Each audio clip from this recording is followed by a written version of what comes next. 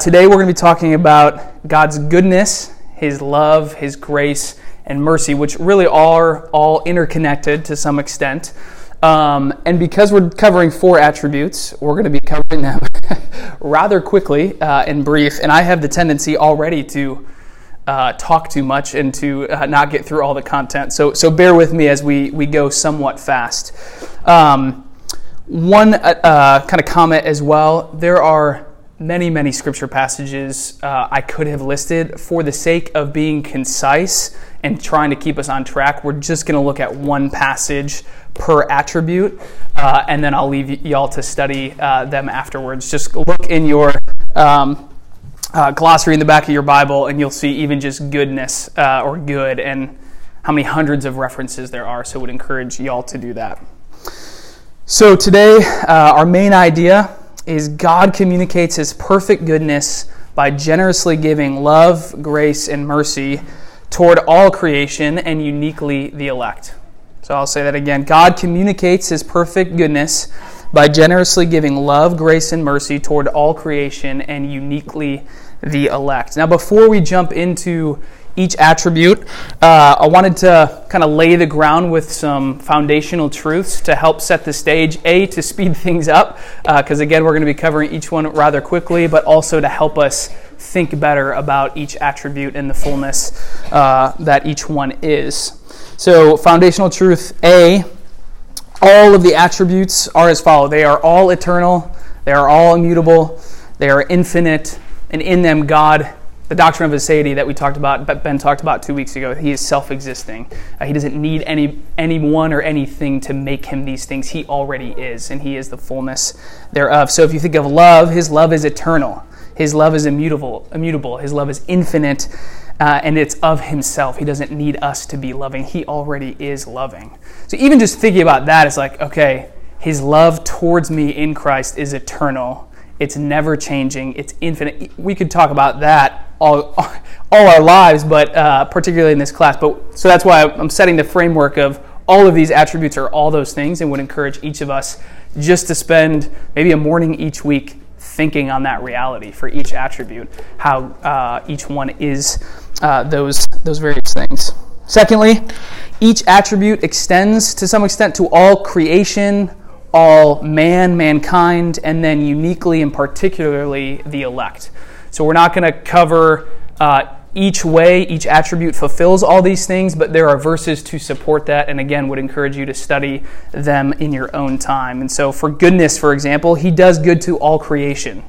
He also does good to all mankind, but He uniquely and particularly does a unique good to the elect in Christ. And so for each attribute, you can actually see God's goodness or His love towards all of those various aspects. And then lastly, in God's infinite and perfect wisdom, He sovereignly communicates His goodness through love, grace, and mercy to whom He chooses and how He chooses to do so. It's a mystery to us all when God says, I will show mercy to whom I will show mercy, and I will not show mercy to those who I will not. That's a mystery, and we won't fully comprehend that, especially in this life. And so we have to trust that He's good, that He's sovereign, and that in His infinite wisdom, as He disperses His good, as He disperses His love, His grace, and mercy, He's doing so in a way that actually is in line with His character. And so we can trust Him. So even when we don't understand, and even when it causes us to doubt, we can go back to the fact that He is good, that He is infinitely wise, and that His sovereign plan is going to work all things out for His glory and for the good of those who love Him. So those foundational truths. Zach, I thought you did a good job last week, and I'm going to copycat you. I'll go through each attribute, and then we'll take questions, okay? So after we talk about goodness, ask questions. So hold your questions until that point, and then we'll do that for each of the four attributes, if that sounds okay. All right, well, let's dive in. So first attribute, goodness, defined this way. It's the sum of all His perfection, of every eternal, infinite attribute of which He is the fount, and by which every created thing must desire and honor fully. So if you think about goodness, it is the sum of all of His perfection. that he is loving, that he is gracious, that he's just, that he's holy. All of these things work together to display his goodness. It's the sum of all his perfection. So thinking of every eternal, infinite attribute of which he is the fount, which he is the source of. So he is the source of all these things, just as he is the source of goodness. He is good and he does good. Keyword, he is good. He is the fount of all goodness. And his goodness necessitates that every created thing must desire him, because his goodness is that which makes him utterly beautiful. So we should desire him, and we must honor him through obedience and trust in him. So our anchor text is going to be Psalm 84. So if everybody wants to turn there, Psalm 84. And then we're going to read through it. So if someone can volunteer to read Psalm 84, that would be great. Otherwise, I will call on someone. So I'll give you all a sec. All right, yeah, that'd be great. So Psalm 84. How lovely is your dwelling place, O Lord of hosts.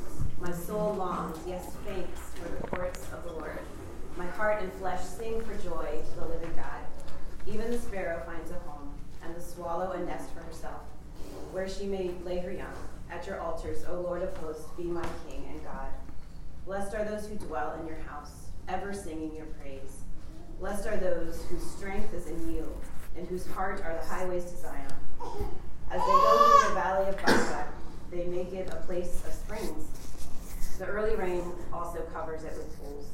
They go from strength to strength. Each one appears before God in Zion. O Lord God of hosts, hear my prayer. Give ear, O God of Jacob. Behold our shield, O God. Look on the face of your anointed. For a day in your courts is better than 1,000 elsewhere.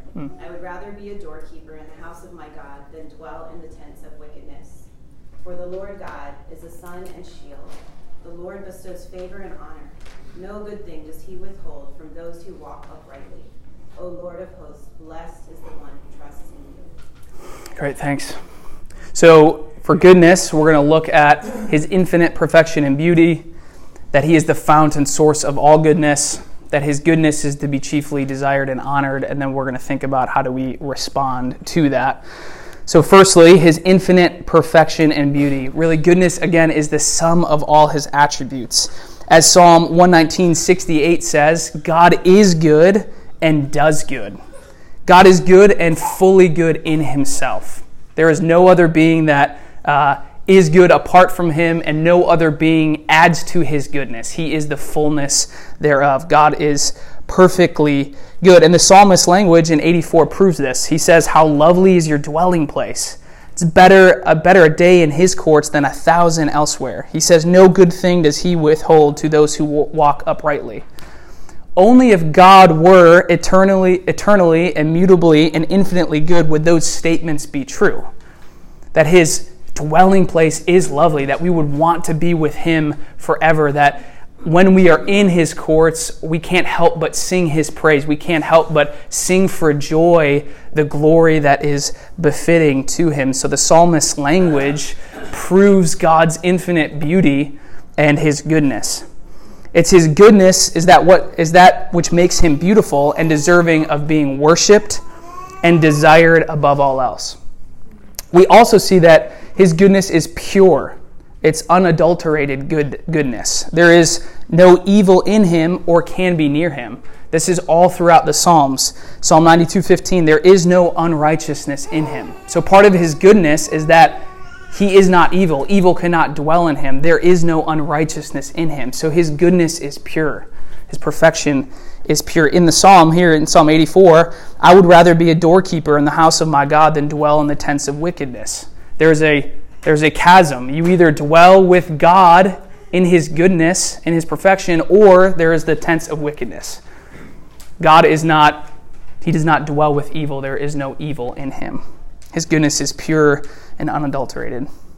And how unlike us is God in his goodness? We are by nature children of wrath, only doing evil, pursuing evil. We'll talk about this more when we get into God's grace. But just think about how God's goodness is so unlike us, that he in himself is good and he is fully good. There is no evil that dwells in him or even near him. And it's beautiful if you think about it. God's goodness is beautiful. We can worship him. We should long to worship him because he is good. Secondly, his goodness, he is the fount and source of all goodness, which means he distributes as he wills when he wills to do so. And it's in his sovereign power to choose how he actually distributes his goodness. And we'll talk about it in a little bit, but from his goodness actually flow love, grace, and mercy. So his goodness is the fount for expressing his goodness through love, grace, and mercy. In the psalm it says, no good thing does he withhold from those who walk uprightly. He doesn't withhold good. He actually does good to his creation, to all mankind, as well as to the elect. I think this is good for us to think about. We are not the source. He is the source. So any good thing that comes to us should rightly produce praise in him, back to him, because he is the source. It's easy for me when things seem to be going well to either attribute them to myself and forget that God was actually the source of that goodness. And so when God actually does good, and he always does good to us, we need to be continually remembering that fact and praising him fully for that. As one of the side note, when I was reading all of the 1600s Reformed authors on these topics, one, I was very humbled because I didn't understand most of the words, but they were very helpful over time. I had to reread them probably 3 times, but one of them said this: there would not be communicable goods unless there were an incommunicable good. So what he's saying is there are, because he is an incommunicable good, he is good fully, he then distributes goodness and communicates that to his creation. He does good and gives good gifts. Think about Genesis. After he made things, he called it good and very good. When God creates, it's good. And he does good in his creating. Matthew 7, Jesus says this: if you then who are evil know how to give good gifts to your children, how much more, and we could talk a lot about how much more that really is, how much more will your Father who is in heaven give good things to those who ask him? God is not a stingy, ungenerous judge. He is a judge, but he is not only a judge who doesn't like to hear from his children and also respond when his children ask him for things. He loves to give good gifts to his kids for his glory so that they might know that he is the author and source of all goodness and also praise him rightly for it.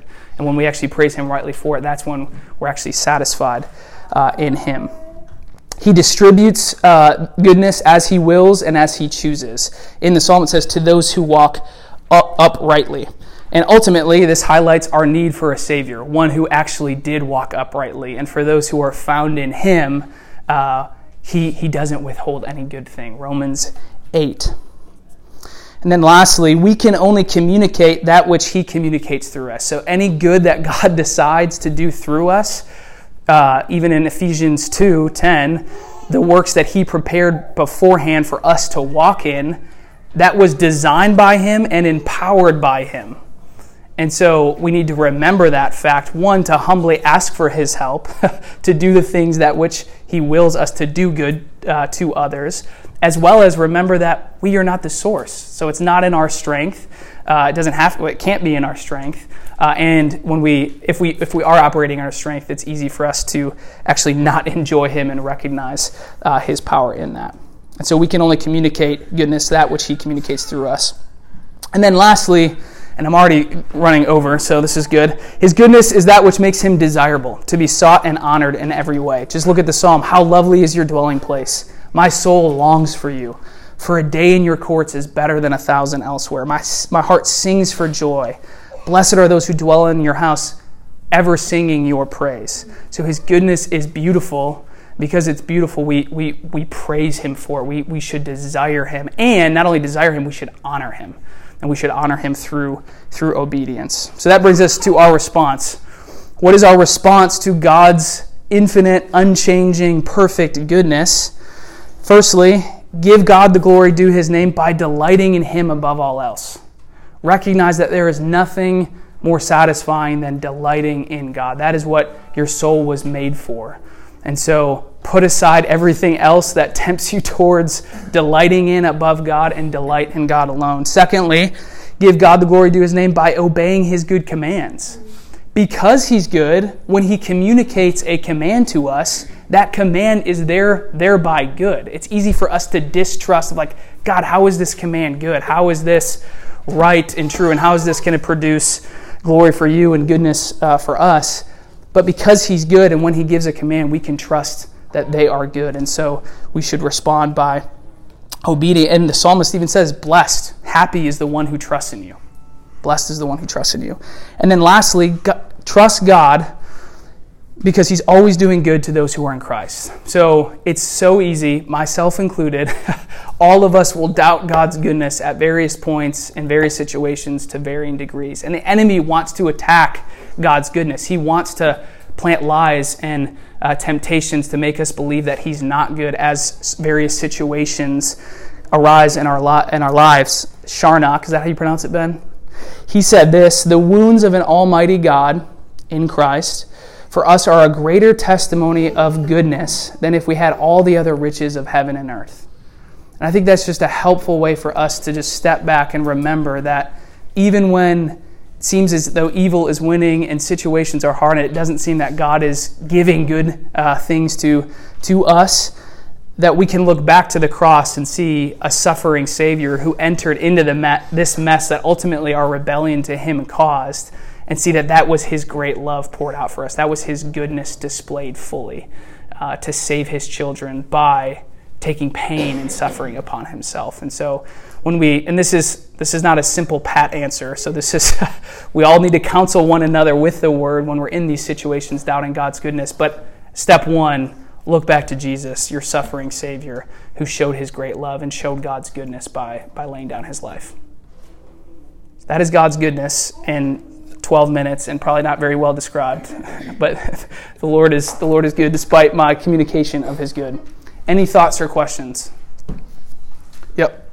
I wonder if you could elaborate a little bit on the last point here, which is something that I was thinking about throughout this, which is, I think in at least my regular day-to-day conversation, I don't know if others agree with this, but my sense is the connotations around goodness are kind of like it's loving, it's kind, it's things like that, and it tends to go in a different direction than judgment, justice, things that seem like maybe expressions of God's perfections when we think about them more abstractly, but in the moment this doesn't seem good, it doesn't seem like the kind of the warm fuzzies version of goodness, which is I think our natural cultural connotation.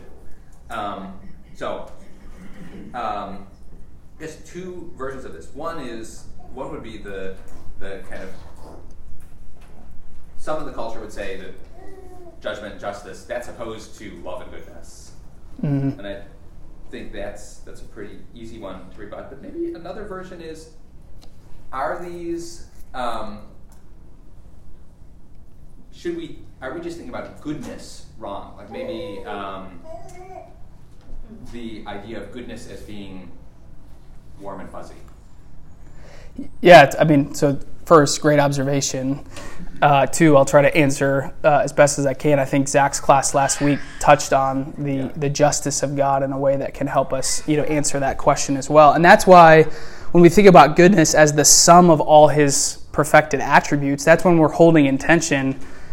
There is the goodness which he communicates through love, grace, and mercy, which also, as we'll see, distinguishes between he actually gives love, grace, and mercy to sinners who are undeserving of that. But it's always held on equilibrium with his justice and his holiness. So he actually would not be good if he didn't punish evil. And so I think when we're talking about God's goodness, it's right to point out that it's not just this warm, fuzzy feeling that our culture wants it to be, but it's actually the sum of his perfection. And then we talk about all of the various attributes that make up our triune God. And we'll even talk about this in love, but the world wants to presuppose upon God our experience of love and then say, well, God is like this because of the way we experience love. Rather, it's, no, God is love, and what his word says about what love is actually what we need to adhere to. So, yeah, it's good question. Anything else? One more. That's what we have time for. Yeah. So, what happens, I guess, or like how do you reconcile the last one, point C, his goodness is to be chiefly desired and honored. That is the one that kind of requires some sort of like desire, action, whatever on our part as people. Mm-hmm. So what happens, because we are imperfect and sinful, when we as Christians don't desire that? Yeah, that's a great question. So what happens, because he is to be desired, what happens when we as Christians aren't desiring?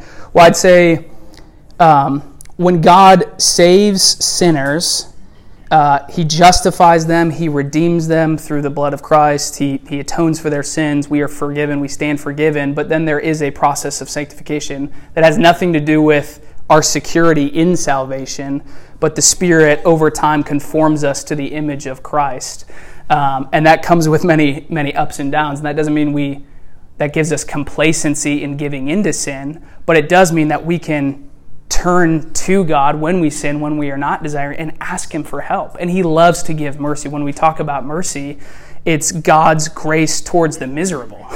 And each day for all of us is filled with various types of misery, and God's disposition is not to look on us with judgment. It's actually to move towards us and extend grace towards us. And so when we are not desiring Him, when we're not trusting Him, God beckons us to turn back to Him. 1 John 1:9, if you confess your sins, He's faithful and just to forgive us our sins and to cleanse us from all unrighteousness. So the walk of the Christian life is to turn in each and every moment. It's not to, once you're saved, you have to be perfect. If you're not perfect, therefore you're not a Christian. No, it's God saves us, redeems us, justifies us, and then His Spirit conforms us to the image of Christ by turning, and trusting in His finished work. And that's easier said than done. So, but I think you bring up a good point. We should pray that God would help us desire Him above all else. That should be a daily prayer for all of us. All right, let's go on to love. So God's goodness is the fount by which He then communicates His love, grace, and mercy. So love is God's goodness expressed with an aim for a union or fellowship. I like both those words, so I couldn't choose and pick one. Doing good to and then delighting in. So God's goodness is expressed with an aim for union, fellowship, doing good to, and delighting in. Let's all turn to 1 John 4. This will be our anchor text for this attribute. Can someone read 1 John 4, 7 through 11? Got it. Thanks. 1 John 4, 7 through 11. Beloved, let us love one another because love is from God. Everyone who loves is born of God and knows God. Whoever does not love does not know God, for God is love. God's love was revealed among us in this way. God sent His only Son into the world so that we might live through Him. In this is love, not that we love God, but that He loved us and sent His Son to be the atoning sacrifice for our sins. Beloved, since God loved us so much, we also ought to love one another. Great, thank you. I was reading on to 12. I don't know why. No, you're not supposed to. I was just naturally reading there. Okay, so it is. We're going to look at point A, God is love, not love is God, and then we're going to look at the types of love. So there's 3 types of love which we're going to look at. So firstly, God is love. Again, as I said in the point 1, we need to go to God and go to His Word to get the definition of love, to understand what love is. We should not bring our own experiential element of love or what culture says love is and then presuppose that on God. And this is true for everything in the Christian life. We must start with God Himself as He reveals Himself in His Word. And so that takes discipline, and that takes, as Romans 12 says, a renewing of our mind. And so we have to be diligently renewing our minds in His Word so we can understand this is what culture and Satan is telling us, but this is actually what God's Word says. And so it's just a good reminder for that. Well, God is love because He is Trinity. God is love because He is Trinity. The Father, Son, and Spirit have loved one another perfectly for all eternity. And this shared love has been satisfying, completely satisfying in and of themselves. He is a community of love, so to speak. And so because God is Trinity, because He's actually shared, the 3 persons have shared and given love to one another, when God creates, it is not out of a need to then be loved or to prove Himself as loving. It is simply out of an overflow of the love that the Father, Son, and Spirit have shared for all eternity that then they want to invite us into. That's that aim for fellowship and union. So because God is Trinity, He is love. And this is, as you think about engaging folks in evangelism, that is a great starting point in the fact that, not that it's easy to explain the Trinity, but when you're talking to a Muslim, for instance, Allah creates out of a need to show His power, of a need to actually be loved, out of a need for all these various things, because He's a single person God. But because God is three persons in one, co-equal, co-eternal, God creates out of this overflow of love that He desires to share with us. And that's a totally different, actually joyful perspective. And those are two ends of the opposite spectrum.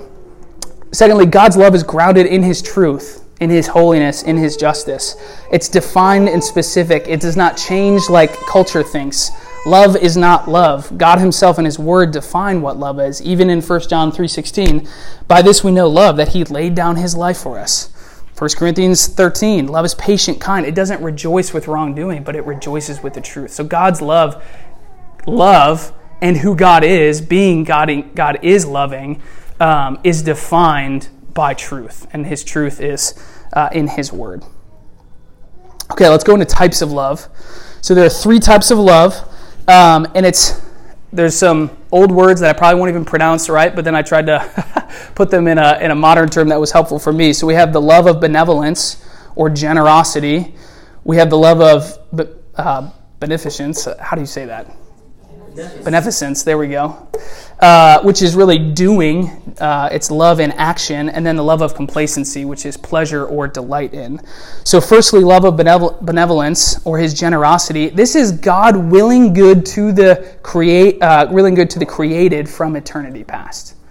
So this is God in eternity choosing to love whomever He chooses in the way that He chooses from eternity.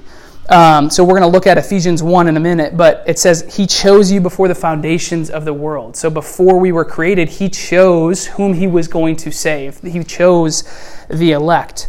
And He chose with an aim towards fellowship, with an aim towards union, of uniting us to Christ and being in Himself.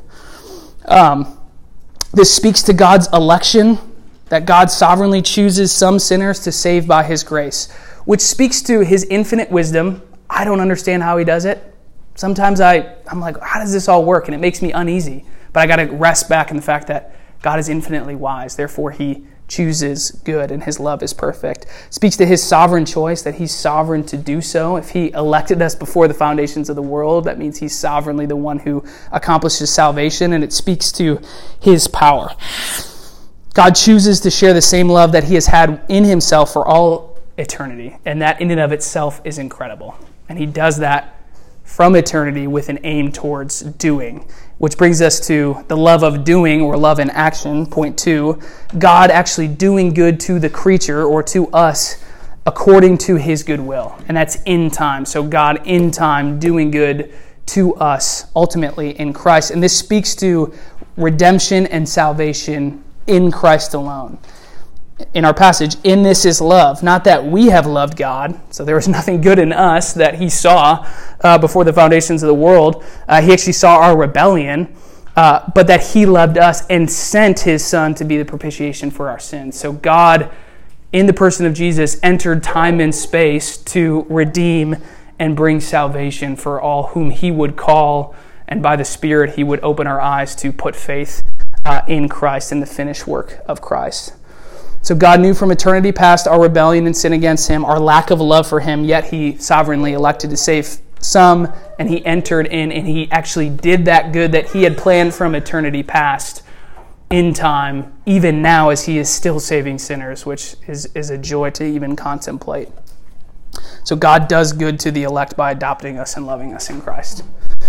And then lastly, love of complacency, and you could see the order of these: eternity, time, and then for those who are in Christ, the love of complacency, which is really the love of pleasure or delight. This is God delighting and taking pleasure in the worthiness of the beloved. So you even think of, I've got little kids. There's nothing really that they do that's of worth per se to me, other than being themselves, and I have a delight in them, and I desire to do good to them. And I just delight in them being with me and being my kids. That's similar to how God relates to those who are in Christ. Our passage says, being born of God into Christ. Colossians speaks of us being united to him. We're hidden with Christ in God. And for those who are hidden with Christ in God, when God takes pleasure or delight in, it's because of the worthiness of Jesus, not the worthiness of us. There was nothing worthy of us by which he saved us. It was only through the worthiness of Jesus. And so when God takes delight in us, it's because he's taking delight in his Son that he's had for all eternity. And in some mysterious way, we get to share in that.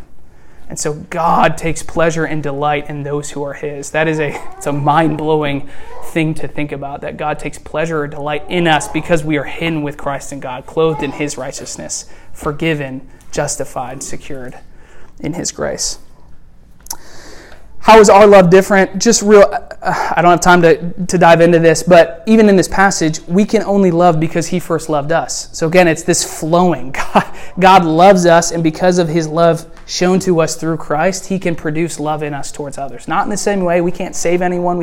But we can proclaim his love that saves to those who he sovereignly puts us around. So our response, just twofold. Number one, know and rejoice in this love. Think about God planning from eternity past to love us, to express his goodness to us, and then actually accomplishing that through Jesus. And because he accomplished it through Jesus, that he takes delight and pleasure in us because of the worthiness of Jesus. So know and rejoice in this love each day. The steadfast love of the psalm, his love endures forever. His love endures forever. We can proclaim that day in and day out. Secondly, we are called to love one another then, and just listen to the evening service series on all the one another commands. That's how we actually love one another. We don't have time to get into that. And then lastly, spread his love through the proclamation of the gospel. This is about, I don't want to make this sound cheesy, but ultimately, we are proclaiming God's love, which he accomplished through Christ to save sinners, so that God can be united with us. And so that is what we're proclaiming. John 3:16. For God so loved the world that he gave it. So we get to proclaim the love of God. And we get to talk about his justice and wrath and mercy, and that only exacerbates his goodness, which, as we said, is the sum of all his perfection. So know and rejoice in it, love one another, and proclaim his love. We probably have time for one question. I'm sorry. But this is Ben Robbins' fault for giving me 4 attributes. So, Micah. So I guess just to contrast the goodness and love, it sounds like goodness is something that everybody experiences as part of creation, right? Whether they've experienced that through God's justice or his wrath, or just through the sun that shines in the morning, right? Everyone has experienced the goodness of God. God's love, the way you described it, seems like that's more something that the Christian has experienced uniquely. There's probably ways to speak of it more generally. Is that fair? Or yeah, and that's why I tried, and probably not well, at the start with the foundational truths of in all of these attributes, actually, God does love all creation. He loves his creation. He shows his love to creation. He shows his love to all mankind. The fact that sinners are still alive is an act of his love, that he doesn't just condemn them right off the bat and put his wrath on them. And so, but we focused on uniquely what he does to the elect, for the sake of time, but because it is the most glorious of the ways that he actually shows his love. So, study it on your own, and we can talk about it over meals with one another, about how he shows his love through to all these other ways. I hope that was an okay answer. Okay, grace. Love where it is not owed or deserved. So God's goodness, he expresses it through love, through grace, and so grace is love, God expressing his love where it is not owed or deserved. Let's all turn to Ephesians 1, 3 through 14. Ephesians 1, we really should go through 2, but for the sake of time, we're not going to. Can someone read Ephesians 1, 3 through 14? Thanks. Blessed be the God and Father of our Lord Jesus Christ, who has blessed us in Christ with every spiritual blessing in the heavenly places, even as he chose us in him before the foundation of the world, that we should be holy and blameless before him. In love, he predestined us for adoption as sons through Jesus Christ, according to the purpose of his will, to the praise of his glorious grace, with which he has blessed us in the Beloved. In him we have redemption through his blood, the forgiveness of our trespasses, according to the riches of his grace, which he lavished upon us in all wisdom and insight, making known to us the mystery of his will according to his purpose, which he set forth in Christ as the plan for the fullness of time, to unite all things in him, things in heaven and things on earth. In him we have obtained an inheritance, having been predestined according to the purpose of him who works all things according to the counsel of his will, so that we who were the first to hope in Christ might be to the praise of his glory. In him you also, when you heard the word of truth, the gospel of your salvation, and believed in him, were sealed with the promised Holy Spirit, who is the guarantee of our inheritance, until we acquire possession of it, to the praise of his glory. Amen. And even in this passage, you could see what we just talked about ringing true and shining brightly of God choosing from eternity past and expressing his love for us and ultimately his goodness. But we're going to talk about grace, which is love where it is not owed or deserved, which brings us to point A. Because it is not owed or deserved, we should talk about the unworthiness of sinners. And so let's just reflect briefly on the unworthiness of sinners, because as we reflect on that, his grace extended towards unworthy sinners actually displays itself all the more magnificent and all the more amazing as we reflect on that. So how does the Bible describe our total depravity or our total unworthiness before God? In this passage and in other passages that you all know. How does the Bible describe our unworthiness? All of our righteous acts are like filthy rags, is how Yeah. it describes. Yeah, that's good. What else?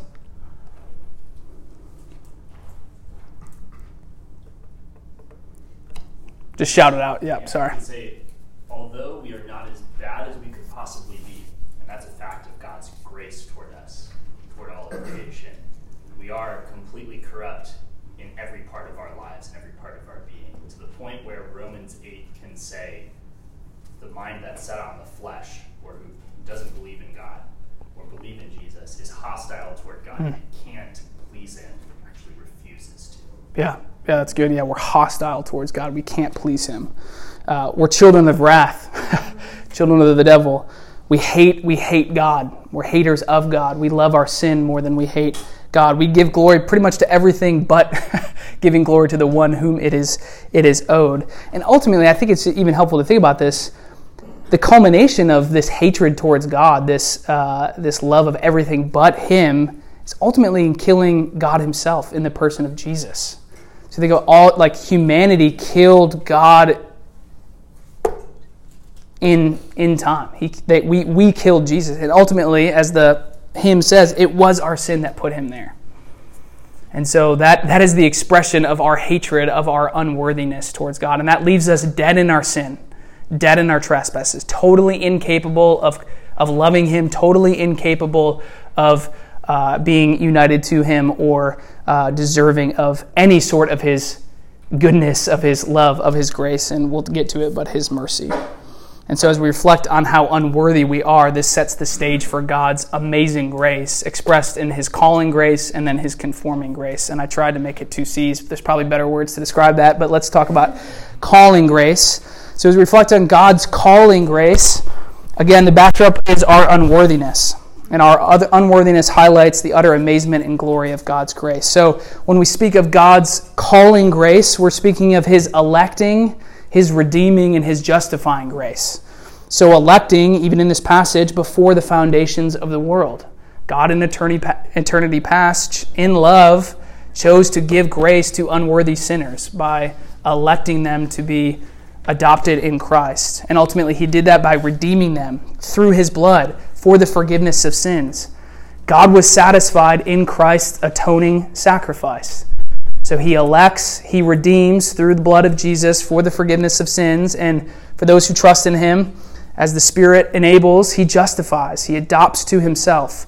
One can only be united to Christ if they are justified before God by being in Christ. And so God elects, God redeems, and God justifies through the finished work of Christ alone, applied by the Spirit. So God's grace redeems sinners, and God's grace also makes sinners more like Jesus. So God's calling grace, which secures our salvation, there's nothing else that needs to be added to it. There's nothing, we did nothing in eternity past. We only were hostile towards God. We only hated God. We only ultimately killed God, but he still called us to himself through Christ. And for those who he does call to himself, he then conforms to the image of Jesus until he calls each and every one of us home. So conforming grace, through which the Holy Spirit conforms us by his power and his grace alone to make us like Jesus. In this passage, that we should be holy and blameless in him, by which the Spirit is our guarantee and inheritance.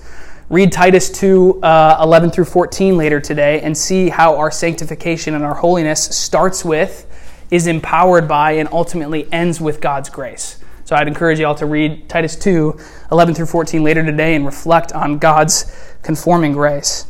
Even think about the fruit of the Spirit. It's the fruit of the Spirit. It's not the fruit of the Christian. It's the fruit of the Spirit, which means only the Spirit can produce it in us. That which Jesus actually manifested perfectly and showed perfectly, his patience, his kindness, his love, when he was with us and even now. He also gives gifts of grace for the edification, the building up of the church. So even as he conforms us, he gives gifts of grace, and he gives us even different unique passions and skill sets for the building up of the church, and those are gifts of grace for his glory and for our enjoyment of him. Sake of time, I'm sorry. Our response to God's grace, number one, just rest in the finished work of Christ.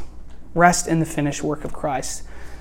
Rejoice in that hope. Rejoice that from eternity past, he called you. He saved you through God's doing by sending Jesus to accomplish our salvation. And even now, you have the Spirit, who's our comforter, who's our helper, who's our advocate, who's our guarantee of an inheritance that is never perishable.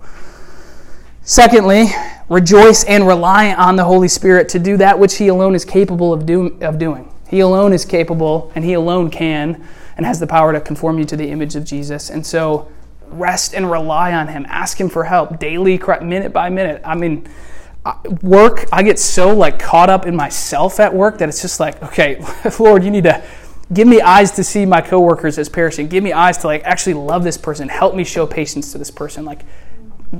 The Lord has to produce this in us, this posture of asking for his help, and by his grace, he decides he gives it to us. He joyfully gives it to us. Okay, one question. I'm sorry. Yep. So this mostly talking about grace related to salvation. I'm curious, would you describe as grace God's display of goodness, love to non-believers, and rain on the just and the unjust, sun on the just and the unjust? Do you describe that as grace or something? In a way, his love, grace, and mercy to some extent all work together, especially as it relates to giving common grace per se to all creation. So yeah, Jesus speaks to this, he makes rain fall on the just and the unjust. And so, yeah, he does give common grace, even in keeping us alive. And his love, grace, and mercy work together in that. And again, this is uniquely applied to the elect. Bryson, are you itching for a question, or just your beard is glorious and it needs to be? No itching for questions. Okay, all right, sounds good. All right, let's finish with mercy. Mercy is God's disposition, or how I thought about it, Ben, you can correct me if I'm wrong, it's his eternal posture to give grace and comfort those in misery. So mercy is God's disposition to give grace and comfort those in misery. Let's read Lamentations 3, 19 through 33. So let's all go to Lamentations 3, 19 through 33. Yeah, Mike. Remember my affliction and my wanderings, the wormwood and the gall. My soul continually remembers it and bowed down within me. But this I call to mind, and therefore I have hope. The steadfast love of the Lord never ceases. His mercies never come to an end. They are new every morning. Great is your faithfulness. The Lord is my portion, says my soul. Therefore I will hope in him. The Lord is good to those who wait for him, to the soul who seeks him. It is good that one should wait quietly for the salvation of the Lord. It is good for a man that he bear the yoke in his youth. Let him sit alone in silence when it is laid on him. Let him put his mouth in the dust. There may yet be hope. Let him who gives his cheek to the one who strikes, and let him be filled with insults. For the Lord will not cast off forever, but though he cause grief, he will have compassion according to the abundance of his steadfast love. For he does not afflict from his heart or grieve the children of men. Thanks, brother. So mercy is, it's his disposition to give grace and comfort those in misery, especially since the miserable, we need his goodness, love, and grace all the more. So you think about a person in misery or being miserable, we need God's goodness, his grace, and his love all the more. God's mercy springs from his goodness alone, by which he loves to communicate and do good to the miserable. I was thinking about this yesterday, but it's amazing that his disposition, I was even thinking about the book Gentle and Lowly, like his disposition is to do good to the miserable. Like there's not something that prompts there's not some situation or posture of us that then randomly prompts his mercy, but no, he is merciful. And so his disposition is always to move towards those who are in misery, which is amazing to think. So and we'll talk about this in daily each morning experiencing and him giving us new morning mercies, that we can turn to him in our anxiety. We can turn to him when we feel the most miserable and that we're struggling with doubting, God's goodness and God's grace in our lives, that we can turn to him and trust that his disposition is to move towards us out of his goodness. So we see applications of his mercy, and this is oversimplified, but number one, chiefly in salvation, and then secondly, daily each morning, as the passage speaks to. So we see his mercy chiefly in salvation. Verse 21, but I call this to mind, therefore I have hope. Well, what is this hope? The steadfast love of the Lord never ceases, and his mercies will never end. He won't cast off forever, as the text says. Well, how will his mercies never end, and how will he not compromise his justice by not casting us away forever?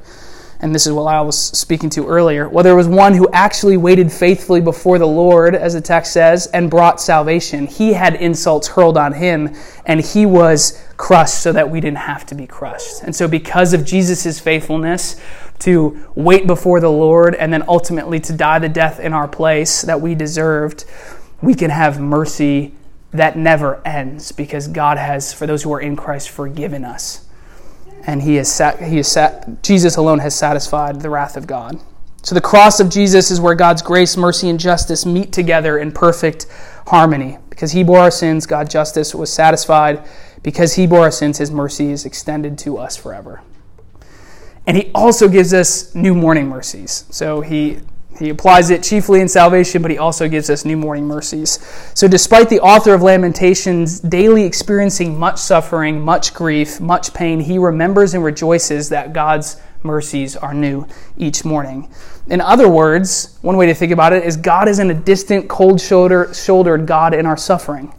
Rather, we may experience him as that, but he is not that way. He is not cold. He's not distant or cold-shouldered in our suffering. Rather, he's one that each and every day moves towards us to do good, to show his love, and give us grace. And he does this in specific ways that in his infinite wisdom he knows best. An example of this yesterday, we had to take our little 9-month-old to the ER. By God's grace, I think he's okay right now. You can pray for him. But 2 ways he even showed us mercy yesterday, which his mercies were new. I get anxious with medical things. He moved towards me in my anxiety, and he gave me a peace that surpassed all understanding. Do I still struggle with it? Yes, absolutely. But he kindly moved towards me in mercy to help me with my anxiety. And he moved towards Ezra in his misery, and that we didn't have to stay at the ER for very long. And so he was sustaining his little body so that he could. We didn't have to be at the hospital very long. Yeah, so God's mercy, he gives it to us each and every day in infinitely wise and good ways. Lastly, how is God's mercy unlike our mercy? Well, it's not our natural disposition to move towards misery. We want comfort and security. We don't naturally want hardship. Now, by God's grace produced in us, he makes us move towards misery as he makes us more like Jesus, because Jesus always did. And then also, there's only so much we can do to help and to do good in someone's misery. Like, God is the one who has to ultimately satisfy the person in misery's needs, chiefly in Christ, but also in very specific ways that only He can. Our job is to point to the merciful one as we move towards those in misery. So our response, number one, praise God for His mercy. Just reflect on His disposition and give Him praise. And then look for and remember His mercies each day. So if I don't take the time as much as I should at the end of the day just to be like, okay, wow, these are all the ways in which you showed me mercy today, which you gave me grace when I was in misery and the various things I struggle with. And so if we actually take the time to remember and write down, it is a signpost. It's a way that God can even increase our trust in His goodness, which ultimately is the source for His love, grace, and mercy applied to us in Christ, in which He daily gives us gifts. So we can rejoice in God's goodness. We can rejoice in God's love and His grace and mercy, chiefly in Christ, but also in the very infinitely wise ways in which He extends them towards us. So let's go and proclaim this great God whom we serve. We have 1 minute for questions. Yep. Yeah, I wanted to ask, we consider God's justice and His mercy at the same time, specifically thinking about like the last verse in that passage that says, "For God does not afflict from His heart or grieve the children of men." When we think about God's justice and mercy simultaneously, are we to think of a God who executes judgment and then regrets it because He has mercy on people? Or how would you kind of explain the answer to kind of untangling that image? Yeah, that's a great question. I'll try to answer it specifically if anybody else has thoughts.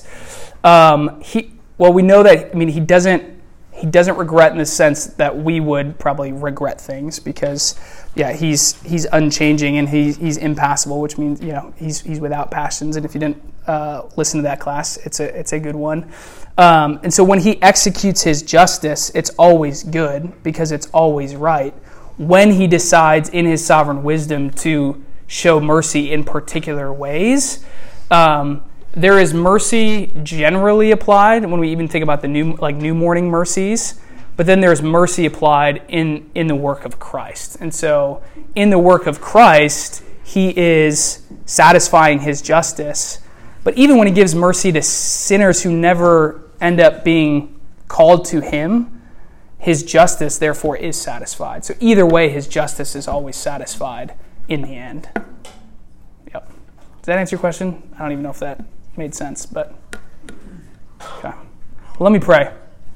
Father, thank You for the fact that You are infinitely good, that You're perfectly good, that in love You chose to send Jesus to be the atoning sacrifice for our sins, to extend grace to us who are completely unworthy, who hated You, but You, in Your mercy, forgave us. And God, would You help us remember Your goodness, Your love, Your grace and mercy each and every day? Would You produce in us increasing trust and obedience?